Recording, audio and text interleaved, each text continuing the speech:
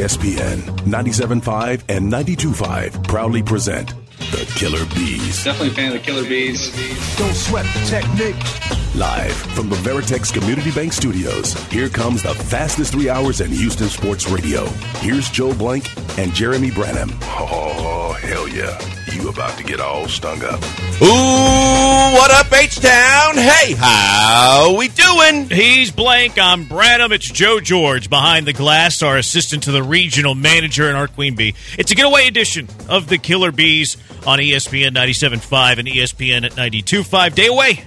Day away. Well, 2 days away from the Houston Texans playing a football game against Tampa Bay Buccaneers. Tampa Bay's good, man. I did a little deep dive on Tampa Bay. I think we, not like you and I, like we as a football population, those who like football in this country, in this city, we kind of forgot how good defensively Tampa Bay is. Yeah. They're legitimately, like, look at the names that this Tampa Bay Buccaneer defense has. White is really still very good. I haven't seen if they had an injury report come out, but like Vita Vea is apparently like questionable. If he doesn't play, that's a big loss, but they have Vita Vea. They have Logan Hall, go Cougs, who's a really good football player. Shaq Barrett, who's a stud. Levante David. Devin White, who, I don't know why, but whenever they won the Super Bowl a few years ago, I was like, man, this guy is unbelievable. Because he probably is unbelievable. Antoine Winfield, who I'm pretty sure went to the Woodlands here in the Houston area. Did he play at Wisconsin? Antoine Winfield? No, Minnesota. Minnesota, that's right. He was a Big Ten, but he went to the Woodlands. I'm pretty certain he went to the Woodlands. It's Antoine Winfield. Yeah, it's his son. Yeah. So, like, this is a team that's loaded defensively. Then you look at the offensive side of the ball, and it's like, okay, you know, they're not a team that scores a ton of points, but they have some weapons. They have Mike Evans, and a lot of people would love Mike Evans in Houston, right? Chris Godwin's a stud. Baker Mayfield, he's okay. Rashad White is a running back. He's okay. But this Tampa Bay team, they're capable of being a playoff team. They're capable of winning the division now, kind of like the Texans can be in contention for a poor division, although Jacksonville is kind of changing the narrative on that. Tampa Bay could be, you know, the tallest short person in a bad division. Yeah, I mean, look, we've talked about it in other divisions in the past, but we know how bad this division looked at the start of the season, and you look at it and say, dare I say, this team really goes how Baker goes. If Baker doesn't pee down his leg and commit a lot of turnovers and set the other team up for success, this team is fully capable of competing with most of the teams in the NFC because of most of the guys you mentioned. Because I'm a big fan of David and White. I just think those two guys can create a lot of havoc in terms of that defensive unit. And they've got really good corners. So I really like what they can do on the defensive side of the ball. Vita Vea was also questionable last week. He ended up playing. I expect him to play this week. But when you talk about those receivers, and yeah, the running game isn't maybe what it once was, but I don't know that it was ever phenomenal. But it just really is about Baker Mayfield. If Baker doesn't screw it up and throw to the other team and or turn it over, this team can compete with most teams in the NFC. Yeah, it should be a really good test for the Texans offense. And Bobby Slowick, who's the offensive coordinator for the Houston Texans, he was talking to the media yesterday. We'll get to some Matt Burke sound here in a little bit too. But Bobby was talking about they know what they're good at. And I was starting to wonder to myself, do they? And then do we? Like, here was Bobby Slowick and what he had to say that kind of rung the bell upstairs for me. We know what we're good at. And we know when our big plays come, and we know when the defense sees when our big plays come. And you have to have enough offsets of that to take advantage and just make them not always worried about that thing you're good at so that you can get back to doing it. And I think that's always the challenge, you know, like it was a challenge in San Francisco. It's a challenge here. I think it's a challenge for every offense. And we're going through that. You know, we've that's good enough. So Bobby Slowick talking about they know what they're good at. What are they good at? 713-780-3776. Specifically, the Texans offense. 713-780-3776. If we were answering the question, because Slowick doesn't get into what they're good at, and I understand that you have to have offsets. If you believe that C.J. Stroud is by far your best offensive weapon, you can't throw it 60 times a game and run it 0 times a game because you have to have offsets, right? You have to set things up. You got to keep the defense on their toes or on their heels. So I understand all of that. but he doesn't get into what they're good at. If you had to answer the question for Bobby Slowick from an offensive point of view, because they're going to be without Dameon Pierce, according to Aaron Wilson, but that's always kind of questionable. They're going to be without Dameon Pierce Sunday, according to Aaron Wilson. They talk about how good Singletary is and how much they trust this running back room. We know the receivers. We know Stroud. We know the state of the offensive line's in despair. If you were to answer the question, what are the Texans good at, what would you say, offensively speaking? I said, first and foremost, the short, quick passing game. I think that's where it starts for me. That's where we've seen defenses try to adjust to them. They want to take away that mid-level passing game. They want to try and take away as much of the short passing game as they can. They know that when CJ gets rid of the ball quickly, they can be effective, whether that's a quick outs and quick slants to Tank Dell or the fact that they like the crossing routes that they like to throw with Collins, and when Woods is available, him as well. I think that's where it would start with me, that I believe that when they are in the intermediate routes and the quick passing game, they are at their best. I would say, I think that's the answer that I would go with, too. You're probably a little bit more specific than I was going to answer it, but that's cool. Passing. Were they better at running the football? Or are they better at passing the football? And you kind of dove into some areas where their passing game is better than certain areas of the passing game. They weren't great this past week in shot plays, stuff like that. Carolina kind of takes that stuff away from you. Shot plays, by just the nature of being shot plays, are going to have a lower chance of succeeding than the routes that you're talking about. But I do think what you spoke about is Stroud's strengths. And Stroud, this offense in general, their best players are through the passing game. C.J. Stroud, I think, is their most talented football player that they have on this roster from a skill position point of view. Their best offensive player might be Laramie Tunsil. What does Laramie Tunsil do better? Run block, pass block. Pass blocking. Pro Football Focus put up a figure where he's been the best pass blocker in the NFL since he's returned from injury. No surprise. There's a reason that he gets paid as much as he gets paid. Titus Howard playing out of position right now at a necessity. Now, I think it is a fair question to ask, should you move him around the offensive line to his more natural position? What is his strength? His strength is pass blocking, not run blocking. I don't know if Michael Dieter has a strength. Shaq Mason's solid either way. Fant, he's a guy. He's been good. He was a good pickup, but he's just kind of a guy. And then if you look at the skill that they have, especially this week with Dameon Pierce being out, their running back room, Devin Singletary, solid, not great, not a top 25 running back in the world, but okay. Mike Boone has looked good in flashes, but you're not going to say that Mike Boone's a top 40 running back in the NFL.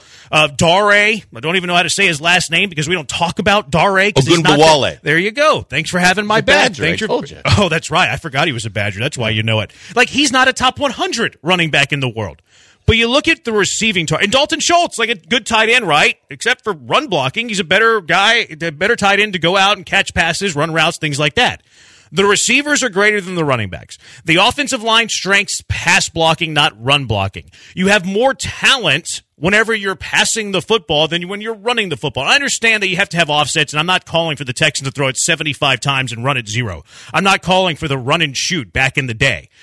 But the strength of this team is throwing the football. Mm-hmm. I hope that Bobby Slowick knows that. I think that he knows that. But I don't want to see the Texans, especially against a good defense, especially now that they're trying to get back up to 500, run the ball more than pass the ball this Sunday. Look, I understand that you're not going to give away your secrets and you're not going to talk too much when talking to the media about what you do well or what you plan on doing when you're getting this close any week, but when you're getting this close to playing an opponent. But it doesn't take a rocket scientist when watching the game film to know when they're successful, they're throwing the football. And he has great touch when throwing the football. So defenses realize that, and they want to try and take that away because they don't run the football well, though they force it a lot and try to run it a lot. And that's where things have to change. It's getting to the critical point in the season now where, as good as you played early to impress some people and realize you might be more than just an afterthought in terms of the playoff picture, that this is a critical stretch where you have to take advantage of schedule and opponent, but also clean up what you haven't been able to do well, adjust, and make the necessary adjustments so that you can put more points on the board and you're more effective moving the football. That's where it all starts. You and I have talked about this. They can't continue to just hammer the ball into the line or run the ball on first and second down. They have to do something differently. Why not do what you do well? Yeah, and the injury report just came out mid-segment, and Dameon Pierce has been ruled out. Okay. So it confirms what basically the tenor of our conversation was. And I'm not even sure Dameon Pierce is the best running back for this team. on this team. I'm not sure that Dameon Pierce is better than Devin Singletary for this particular team, for this scheme, for what they have going on. And I get that, you don't want to put a whole lot in the hands of a rookie quarterback. You don't want to overwhelm a rookie quarterback. But every single test that C.J. Stroud has had, except for that S2 test, he's passed with flying colors. For game 1, game 2, every single test that he's had to face, he's passed with flying colors. What are the weaknesses of C.J. Stroud? Well, he can't handle the blitz. What are teams doing to him now? They refuse to blitz because he tears teams apart whenever you blitz. So it's time to, not to go crude with the old saying, but it's time to get off the pot. Right. Like if C.J. Stroud's your best offensive player, if your best offensive weapons are your receivers and maybe your tight end, if the strength of a lot of your personnel is the passing game, not the running game, well, it's time to be a passing-oriented offense. If it requires C.J. Stroud throwing it 40 times and you run it 20 times, so be it. Yeah, again, I think at a certain point, as much as everybody is so analytically driven these days in terms of any sport, but even as it relates to football, I don't care what the numbers say. I care what the scoreboard numbers say and the yards numbers say.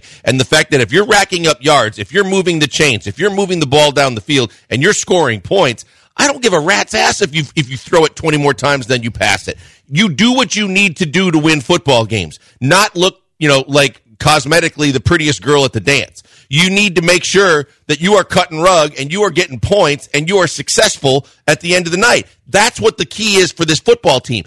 Get points on the board, move the football, move the chains. Don't worry about how balanced you are and making sure that you run it as much as you pass it. And what are they good at? 713-780-3776. They're pretty good at throwing the football. Running the football has been a task all year long. Like the Texans had over 100 yards this past week running the football. They had to run it over 30 times. Like it has been a chore to run the football for this team. You have C.J. Stroud, who's a borderline top 10 quarterback right now.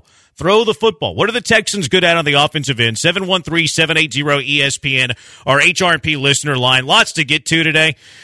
James Harden's an idiot. DJ Bieniemy is not. He's going to be joining us in studio here at the top of the 4 o'clock hour for a couple of segments. We got to give you winners. BZ Money, we got back on the winning. We've won every single week of the NFL season except for one.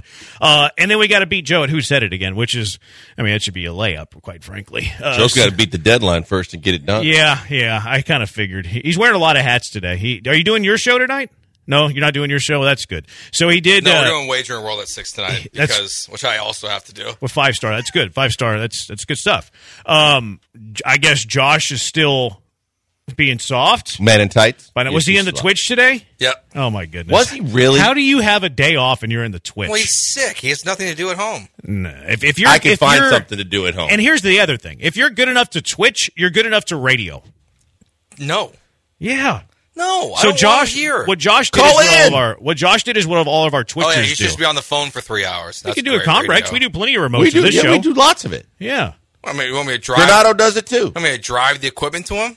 You can leave it on his doorstep. You're not going to catch the flu by his front yard. It's like an hour away from me. I don't know how I feel about all this. I don't know how I feel about his missing days. I don't know how I feel about all. But it's good to see that Josh was in the Twitch, not working like all of the other Twitchers. All kinds of stuff to get to today. You're not going to want to miss today's show. I didn't like something that Mac Burke said yesterday. I feel like I disgusted John Granado, which is it's a sin I don't want to commit. 713-780-3776, our HRP listener line. We're on the Twitch, twitch.tv/ESPN 97.5. I'm sure they're roasting us right now. He's at Pac-Man Joel on Twitter. He's at Joe George Radio. I'm at Jeremy Branham. We are the Killer Bees on ESPN 97.5 and ESPN 92.5.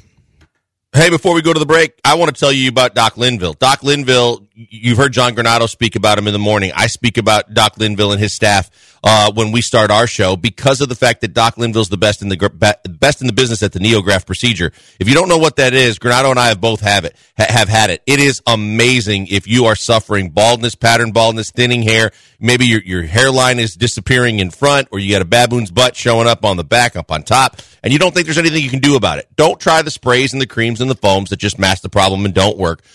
Investigate if the NeoGraft procedure is right for you. Go to 975hair.com right now. As an ESPN listener, you can set up a free consultation with Doc Linville's office, and you can get all the information you need on the NeoGraft procedure to see if you might be the next in line to reap the benefits of the procedure. It's phenomenal. It's your own hair. Doc explained it to me. Genetically, you're never going to lose the hair on the sides and the back of your head. So he takes some of it, puts it where you need it most, changes your overall appearance, your image, and with that gives you more self-confidence and a better overall feel when you look in the mirror. It's absolutely fantastic. Check it out today. Ask questions, get answers. There's no obligation, no signing on the dotted line, no cash out of pocket. Just you getting information to find out if the procedure is something you'd like to try. It's fantastic. And the cheat notes that I'm going to give you, the most important thing that changed my mind and made me do the procedure, 95 to 99% of those follicles that are moved are going to stay and grow and be with you for the long haul. They ain't going anywhere because, again, genetically, you never lose the hair on the sides and the back of your head. So check it out and see if it might be right for you today. Go to my friends at Doc Linville's office. Go to 975hair.com.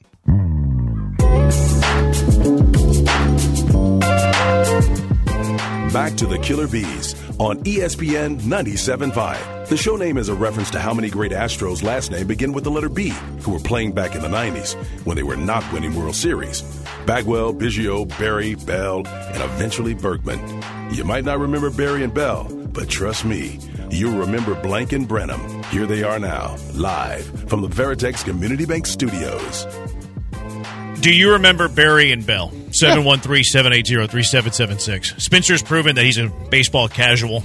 No question. Yeah, he's a casual. He's just a football guy. He's blank on Branham. 713-780-3776. They're showing highlights from Thursday Night Football yesterday on this TV. That was an ugly game. It was. Yeah, I couldn't watch it. Especially ugly. I kept turning it off. It's terrible. I was watching basketball. I mean, I watched every snap because, you know. Yeah, your boy. You know. If you don't know, now you know. Yeah, he looked really good in the first half. And then second half, he didn't look that good. And the play calling was awful. Well, awful and that last throw. Yeah, but I mean, there was 12 seconds left. Right. You got to throw it like that's an all-in throw. That's like, you got to have a risk there. You got to throw it into the end zone. It wasn't a great throw. There's other ones that were even worse that should have been picked and weren't. But that one, you got to throw it into the end zone. The fact that he got picked, whatever. Like I rather you get intercepted in that spot than throw a check down pass and run out of time. Yeah. You know the what I numbers mean? weren't awful. The numbers were okay. Yeah, I mean, 262 and the completion. Yeah, sure. A little. Maybe you can nitpick it a little bit, but he wasn't awful. It was a tale of two halves. I thought he was pretty bad in the second half. Some of it play calling. I thought he was really good in the first half. The state of the quarterback position though in this division, pretty good. Trevor Lawrence, pretty good. Anthony Richardson, if he ever stays healthy, pretty good. C.J. Stroud, bullish on C.J. Stroud. Levis still has some things to work through, but looks like he's going to be the starter there for the rest of the season and maybe even longer than that. State of the quarterback position in this division are pretty good. 713-780-ESPN. So I think that I disgusted The Godfather, which is, never go against the family. And I think that I might have a little bit. Listen to the disgust in Granado's voice when he mentioned my name earlier this morning. Jeremy Branham. Pretty disgusting, huh? No.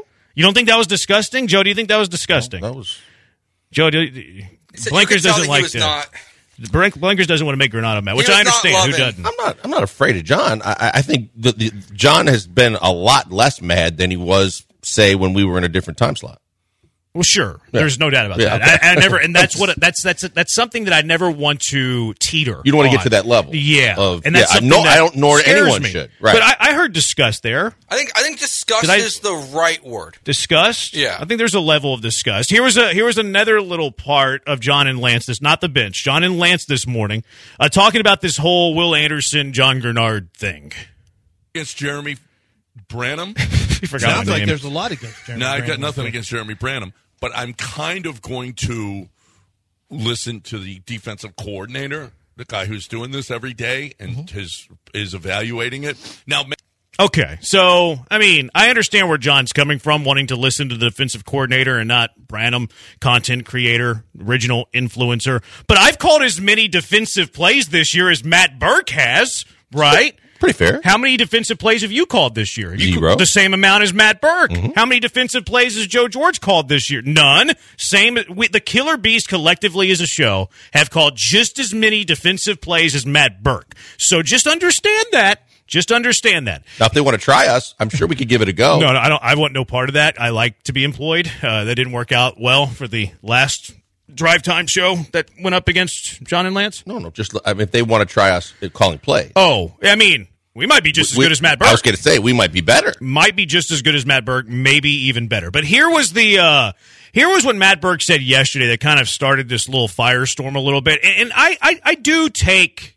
exception to what Matt Burke said here. A lot of people think I'm reaching. I want to run this by Blankers to see if I'm reaching. But here was what Matt Burke said yesterday in defense of Will Anderson.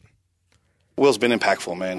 I feel like I've said this a lot. I think he's already, as a rookie, one of the best run defenders on the edge in the NFL. Like, he's powerful and violent, set edges as good as a lot of people I've seen in this league. So, and then the rush thing, it's just not chasing sacks. Not getting frustrated. He affects the quarterback right now. He's close. His pressure rate's still really high, and I think his challenge is not getting frustrated by the sack production. Again, you start chasing stats, it goes the wrong way. So I feel like last week, even though like his sack didn't end up on the production, everything else, that like those 6 sacks and all the pressures that we got, like he was a big part of that, of how he rushes. Again, we talk about rushing as a unit, and those guys, JG's not getting a sack if Will's not pressing the pocket to like push guys out that way, those sort of things. So I feel like I say the same thing every week. I feel great with where Will is and what he's been doing, and he is making a huge impact for this defense. All right, there was what Matt Burke had to say. What do you think about what Matt Burke had to say when you break down that little paragraph of words? I'm fine with all of it until the end, and I think I know where you're going with it, but at the same time, I felt like it was unnecessary at the end. I just feel like everything that he said to sing the praises of Will Anderson, that's fine. That's fair. I mean, that's professional sports. I mean, you take a guy that high and you make a move to get a guy that you are basically basing a lot of your future on. You're going to sing his praises. You're going to pump him up. That's the way sports works. But at the same time, don't do that and then in the process diminish some of the things that John Grenard has been able to do. I don't think that's right. I think that, part of the reason why this defense has been somewhat of a surprise across the league and has been more effective than a lot of people thought is because there's more than one guy on that defensive side of the football that can play. And because of the fact that you have 2 guys that, whether they get all the way home or not, can be disruptive on the edge, it's beneficial. You have 2 guys in the middle of the line better than you had a year ago and beyond, to where they can clog things up and even create pressure, and in the case of Malik Collins, get to the quarterback. So there's a lot of positives on the defensive side of the football. I don't know that it was necessary to kind of almost take a little of the shine off of John Grenard by saying it was basically in part because of Will Anderson. That makes me feel a little bit better that it's not a reach, and I'm not the only one hearing that, because I started to second-guess myself a little bit. I understand what Matt Burke is doing. I understand that. I think why he's saying these words is because it's been a conversation, especially in the defensive meeting rooms, that we cannot let Will Anderson lose confidence. Because, look, they are measured by their sack totals and their tackles for loss, and how many football players are looking at their pass rush win rate. How many football players are looking at their double team percentage. How many football players are looking at these next-gen stats that none of them know exist. None of them. So Will Anderson is a competitive human being. Is a competitive football player. He wants more sacks. That's great. A competitor. I want Will Anderson to want more sacks. I'm not saying that Will Anderson is bad.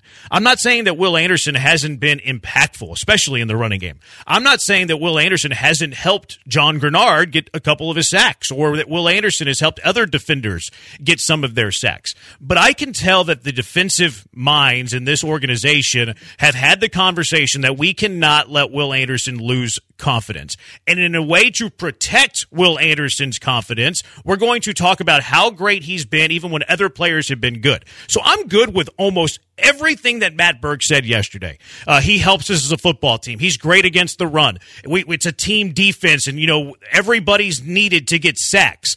The one exception and the one problem that I had when he was like, okay, well, some of the stuff that John Grenard's doing is because of Will Anderson. I feel like that was disrespectful. Like, he didn't have to go that far. I'm not saying that he was doing it intentionally. I don't think he was doing it intentionally. I think the message behind what he was saying was to keep Will Anderson's confidence high, but by doing that, he demeaned slightly his own football player. And again, going to my podium 101s that I sometimes go to when we talk about organizations and how they handle, we all know that there are certain players that you can you have to coach up, and you have to be careful, and you have to be a little fluffier with, and there's other ones that you can show tough love to. And every player is different. But you also know when you're handling things in the media that everything's going to be scrutinized, but also the right way to handle that would have been follow up what you just said about the fact that John Grenard may have gotten a couple of sacks because of the fact that Will Anderson was doing what he was doing, and say, and vice versa. The fact is, Will Anderson is getting a lot of pressures because John Grenard is doing what he's doing on the other side, and these guys as bookends are feeding off one another, and they're both being effective, whether it shows in the sack total or not. They are doing a lot of the things that we need them to do. That's the proper way to handle that, and then all parties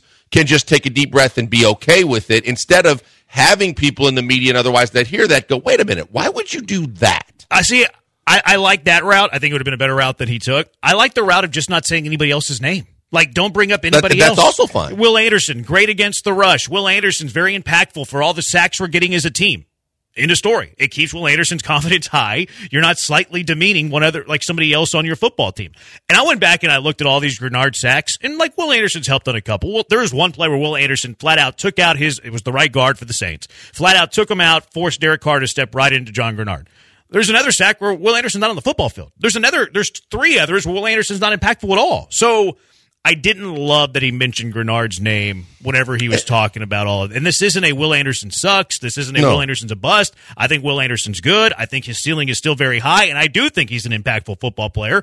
But I do think John Grenard's a better pass rusher right now. Yeah, that's fair to say as well, because you know how it goes. I mean, look, regardless of the sport, when you take a guy in the first round, and we know how hyper-protective general managers are across sports. When they've either acquired a player, drafted a player, signed a player, especially to a lot of money or with a high draft pick, they're going to give that player every single opportunity to succeed, and along the way, they're going to go out of their way to compliment said player when they do anything even remotely like a positive. That's just the way sports works in the pros. That's the way general managers, because they know their butts on the line a lot with the picks they make or the guys they sign. And so you see it all the time. I saw it with the Rockets all the time. I can't tell you how many times that I had to hear and look to the side and go, oh boy, Sam Decker played his tail off. Demo was phenomenal tonight. You know, the guys that you drafted in the first round that didn't succeed, but that they knew really a lot was riding on the fact that they would, they went out of their way to call out, and that's a tough pill to swallow when you're the media and the fans. Yeah, I think that's what's in play here. I think they're trying to keep that Will Anderson confidence high because, look, you're a defensive player, number 3 pick of the draft, you're an edge guy, and you have 1 sack through 7 games. I bet you that is weighing on him. 713-780-ESPN. What are your thoughts on Will Anderson after 7 games? Also, the plane lady has delivered the truth on what she was talking about when she said that wasn't real. 713-780-3776. Killer Bees on ESPN 97.5 and ESPN 92.5. Hey, before we go to the break, tell you about the good people at MyBookie. I tell you about them all the time, but it's another big weekend coming up, and we know there's plenty of sports to bet on. We know that there is college football, pro football. You know the NBA is going full swing now. Whatever the sport, whatever the opportunity, if you want to put money down on it, it's probably available at mybookie.ag. They take care of you every step of the way. They're always taking care of their customers. They do things like odds boosts, same game parlays. You can take advantage of huge prize pool contests as well. Every single sack, fumble, and touchdown is another chance for you to hit a payday. To get started, go to mybookie.ag right now, as I always tell you to do, and never forget this promo code, BET975. Use it and immediately grab a deposit match up to $1,000. That's right. You go in and put $100 in your account, they'll put an extra $100 in. That means you got $200 in your account. More money in your account means more games you can bet on, and of course, more chances you can win. Once you're signed up, try the MyBookie Money Bag and grab all sorts of crazy long shot odds. You can get odds like plus 7,000. It's unbelievable. Money bag bets for college football, NFL, NBA, every sport. You won't find odds like that anywhere else. And they've been in business for over a decade. So when you get in and put your money in, it ain't going anywhere till you want to take it out or you lose it on a game. It's absolutely a guarantee that they are going to be here, so they want you to know your money will be too. Get started at mybookie.ag right now. Use that promo code BET975. Get that welcome bonus and that match bonus and cash in before you even bet on a game. Bet anything, anytime, anywhere with the only place I tell you to do it. It's mybookie.ag and use that promo code BET975. Informed opinions are oftentimes presented here. You're locked in with the Killer Bees on 97.5 and 92.5. Live from the Veritex Community Bank Studios, here's Joel Blank and Jeremy Branham. I like 3864's positivity. Either way it goes, it's good that the Texans are getting good publicity. The last couple of years, no one was talking about the Texans. I like your positivity on a Friday. The arrow is trending up on the Texans. Here's one that Joe's going to love. It's from Zach. He says that Will Anderson is the same stat line as J.J. Watt to the point in his career.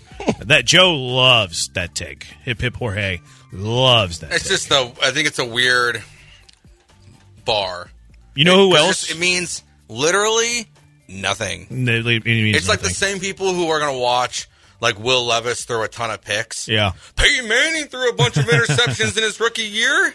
No, it's I was But getting Troy Aikman was 1-15 in his Yeah. first season. It's okay, guys. I was getting a lot of tweets yesterday after Levis threw that interception in the end zone. And I'm like, I mean, it's the second game. What do you want him to do? Check it down? Like, he's got to throw it in the end zone there. You know who else has a similar stat line to Will Anderson through 7 games in their NFL career? Travon Walker. Aside from J.J. Watt, Travon Walker. I was going to go with the Texans tie.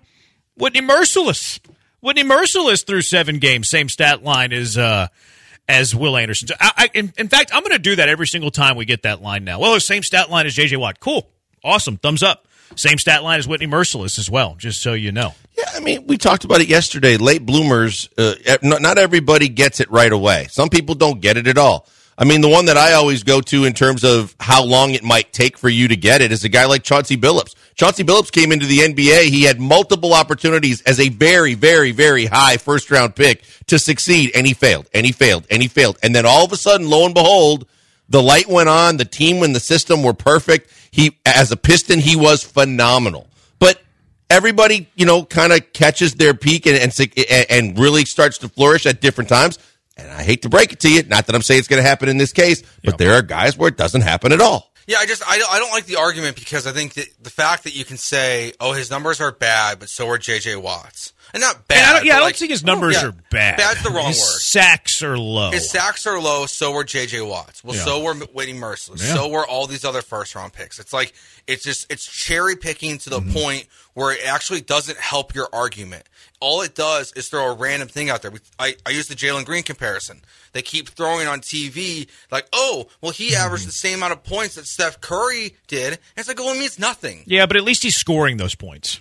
Like, it's a little different to me. Because it's different sports. Yeah, but also, like, he's accruing those points. Like, Will Anderson's accruing pass rate percentages and win rate. And scoring is more of a team percentage. solid barometer it's of a guy that can succeed in that league. I think, like, the perfect cross-sport reference would be like if Will Anderson had this many sacks versus another player through this point, but like it's on leaderboards. Like it'd be like if Jalen Green was a bad scorer in his first 3 years, and you're comparing him to like Jermaine O'Neal or Chauncey Billups. Like, well, yeah, but these guys were also really bad scorers. Like at least when you're comparing Jalen Green to other good scorers, they scored a lot of points in their first 3 years. You're not doing that with Anderson. No, Jalen Green's it's like 15 points per game. Like it's low bar. That's not low. For a guy that's been in the NBA for 3 years, averaging 15 it depends on a game? expectations. But just like for a 3-year player in the NBA, averaging 15 points per game is not a low bar. No, but like when you put Jalen Green on a screen with Steph Curry, or you put Will Anderson on a screen with J.J. Watt, the impression that you're giving is that in 3 years they're on pace to be J.J. Will Watt. Anderson's going to be 3-time defensive player of the year. Mm-hmm. It's a misleading comparison that you don't need to give. Like that's where I think Jeremy, I think your point has been misconstrued on social media. There's no doubt. The point is that that Will Anderson's playing good football, but people are using every single stat in the world to verify why he doesn't have sacks and validate. But it's even gone beyond that now. It's gone to the point where you're bringing down other people on his team to elevate him. And that's kind of what triggered me, to be completely honest. That's what triggered me with what Matt Burke had to say. That you're inventing things to defend Will Anderson when he's been a good football player. He's great against the rush. Yes, he is involved in the team sack aspect. Yes, he's winning pass rates. Yes, he's being double-teamed at a decent percentage. But the moment, so all these things exist for Will Anderson. But the moment that you start to bring down somebody else to elevate that guy bothers me. So it bothered me when, John Grenard's a benefactor of Will Anderson. Did you see the bull rush he had on Ike Akunwa? He ran right through him. It didn't matter if there was another guy on the field, period. What John Grenard did in that moment did not require the help of literally anybody. So the moment you throw it, Anderson's helping him on all these sacks. No, he's not. Go watch the film. It literally is like there's two different angles on this, and the one angle is, you know what? If you don't have anything nice to say anything about him, don't say anything at all, right? Just, if you feel obligated that you have to pump up and build up Will Anderson, then that's fine and dandy, and you can go do that. But in the process of doing that, whether you realize that you were doing it or not, you actually take away from another one of your players that's playing really well. That's not the right way to go about your business, and that's not the right way to get the right attitude and culture in your locker room either, because guys notice, and we saw it yesterday, and it matters. And, every situation is different, but it's one thing to pump up a guy for whatever the reason. Just don't drag the other guy down. And it's not the greatest comparison as it relates to this, but it's just as it relates to sports. We saw Dusty go out of his way over and over and over again to pump up Maldi, even if it was about whatever pitcher did, whatever they did, or whatever sacrifice bunt he made, or whatever. That's fine and dandy because we know that he loved him some Maldi. But at the same time, don't put down Yiner while you're pumping up Maldi, because it's counterproductive. And whether you realize it or not, there's ramifications to that sometimes, and you just want to stay away from those kind of things. Yeah. 713-780-ESPN. Poncho on the Twitch says Jadeveon Clowney. That's not great. Jadeveon Clowney does have 3.5 sacks this year, 3.5 times more than Will Anderson. And the pass rush rate is similar, and the double team rate's pretty similar, too. Did you see this from the airplane lady? What's her name? Tiffany Gomez? She's the lady that went nuts. Oh, the plane lady, yeah. And then got all dolled up to apologize or explain it. Yeah, and she's like an influencer all of a sudden. She was on with Barstool. Like, Barstool is the one who, I guess, ponied up the appearance fee for Tiffany Gomez. I thought she'd be like on Good Morning America. I thought she would be on like a daytime television. The fact that Barstool was like the first exclusive for Tiffany Gomez is unbelievable to me. I couldn't believe it. But she did bring some truth to the what she saw, what happened on that airplane. Here was Tiffany Gomez with Barstool dudes. Can I ask again what you saw? Yeah. The reason why I probably haven't come out yet, because it's so cringe, I did not see anything. What? I mean, I think y'all knew that. Okay. We honestly had no idea. Yeah. You said you did. No, I did not. You said this is not real. I said that is not real. These. Or okay. Apologies. Yeah, so I got in a bit of an altercation. It spiraled out of control. It was not my best moment. Yeah. I mean, it's actually a horrible moment. It's absolutely mortifying. Everyone has bad moments on planes. Yeah, but mine, 450 million plus people have seen it. That's the part right there. It amazes me that this lady got the appearance fee from Barstool of all places. You think she got an appearance fee? No doubt. I think that's why she was silent forever. I think it's why she disappeared for 2 months and boosted up her social media. Go look at her social media. She didn't have a single post prior to her release. Go look at her Instagram, all of this stuff. I think she's being an influence, and she's doing ads on Twitter. She's doing ads. So there's no doubt about it. She is now a social media influencer. There's no doubt in my mind that she got an appearance fee from Barstool. But she yelled at somebody on a plane. She got arrested or sent out of the airport or whatever, escorted out of the airport. She's become a social media influencer, and nothing really happened other than she had an altercation with somebody on the plane that made her mad and made her now she's making money. Now she's making probably more money than she could have ever dreamed of by having done absolutely nothing. And she doesn't really even say anything. Well, I don't really want to get into things, but lots of people know who I am now. Sounded like she really thought everything out, and she knew she's done it. Yeah, this is. I think you should try it. You should try to get kicked off a plane. See if you. I don't have to try hard. I bet you I could do it. I just don't know that I really want to do it. Yeah, let's see if you can be an influencer, social media influencer. Unless I got to see the checks. I got to see what the payday might be first. Yeah, I bet you she's getting paid quite a bit. I bet you she's getting paid more now than she was pre this. You mean from her job? Yeah, she apparently she was some sort of real estate designer or something. She's making more than that? I don't think there's any doubt she's making more money now than she was before this. I think she's making more money, but is she making more than she would have making from her job? I have no doubt. Really? I think she's making heavy six figures. Really? Maybe even close to the $1 million range. I didn't think it would be that much. I think she is. 713-780-ESPN. Speaking of making you money, it's what the Killer Bees do to you. We give you our picks for the NFL Week 9 coming up. Beezy Money, what are the Bees picks? And you got to follow us, too. You got to tell us because you'll make some money. 713-780-ESPN. Killer Bees on ESPN 97.5, ESPN 92.5. All right, it's time for you to see how easy it is to take these guys' money. Are you threatening me? Let's get to their picks on Beezy Money. Spence doesn't know what he's talking about. Slow your yet roll, again. Spence. It amazes me how little Spence knows. We were 3-3 last week, but we had a winning week. We won $10. Won our big money game. So it was, peanuts, but still better to be in the black than the red. Now, it's good that we don't do the whole VIG because that probably would have killed us. But we're up over $1,000 on the year. $1,045. We started with $1,000 of Mr. Gal's money. We've doubled that. We're 24-16-1 on the season. And the good times are going to roll on this week. Blanker's going to get us started with the game that we need to bet. Yeah, I'm going to go right away to the scene of the crime where the Texans could not do what was needed to be done a week ago. That's Carolina. The Carolina offensive line is awful. Indianapolis comes in, and their defense can be pretty good. It can be better than average. It can do some things. And I don't know that I've ever thought about this before, but I'm going to take Gardner Minshew as an experienced NFL quarterback, along with a healthy Jonathan Taylor and a healthy running game against a defense that looked good on the pass rush, but I'm not so sold on the fact that they're going to continue to do the things they did against the Texans and be effective against a team that has the talent of the Colts. It's only a 2.5 point spread. I know Carolina at home getting 2.5 looks good on paper. I think Indianapolis wins this game by 5 or 6 points. Yeah, I hate this week. I'm just going to go ahead and preface this whole segment by saying I hate every single game on this slate. This might be the fewest amount of games that I've played all year. Vegas is starting to figure it out. Every single over-under I want, every total I want, I can't play because it's too tight. Every single spread I want, can't play because it's too tight. I like this one. It wasn't very big. I have Indy winning by 4. Carolina's getting 2.5. I stay away from games that are that tight.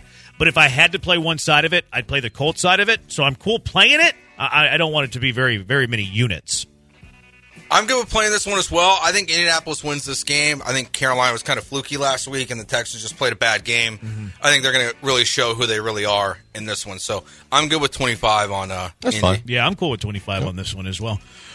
First game that I want to sell to you, maybe the only game I feel good about, and I still don't feel good about it because I really don't know the health of one Matthew Stafford. They listed him as questionable with a strained UCL. Could be thumbs up or thumbs down. Yeah, but they listed his UCL on the injury report, but it's his thumb's the thing he came that's off bothering. the field holding it. So that concerns me. This is not I played this game, but it's, again, very, very small stakes that I played on this game. I like to take advantage of bad football teams, and I'm sorry, Blankers, but the Packers are a bad football team. You don't have to be sorry to me because I'm the one that tells you. And the Rams are getting points. The Rams are getting 3 points. And I understand it's at Lambeau. I don't know what the weather is going to be. I really don't care because I don't think Jordan Love's good, and you were all over that whenever I thought he had a chance.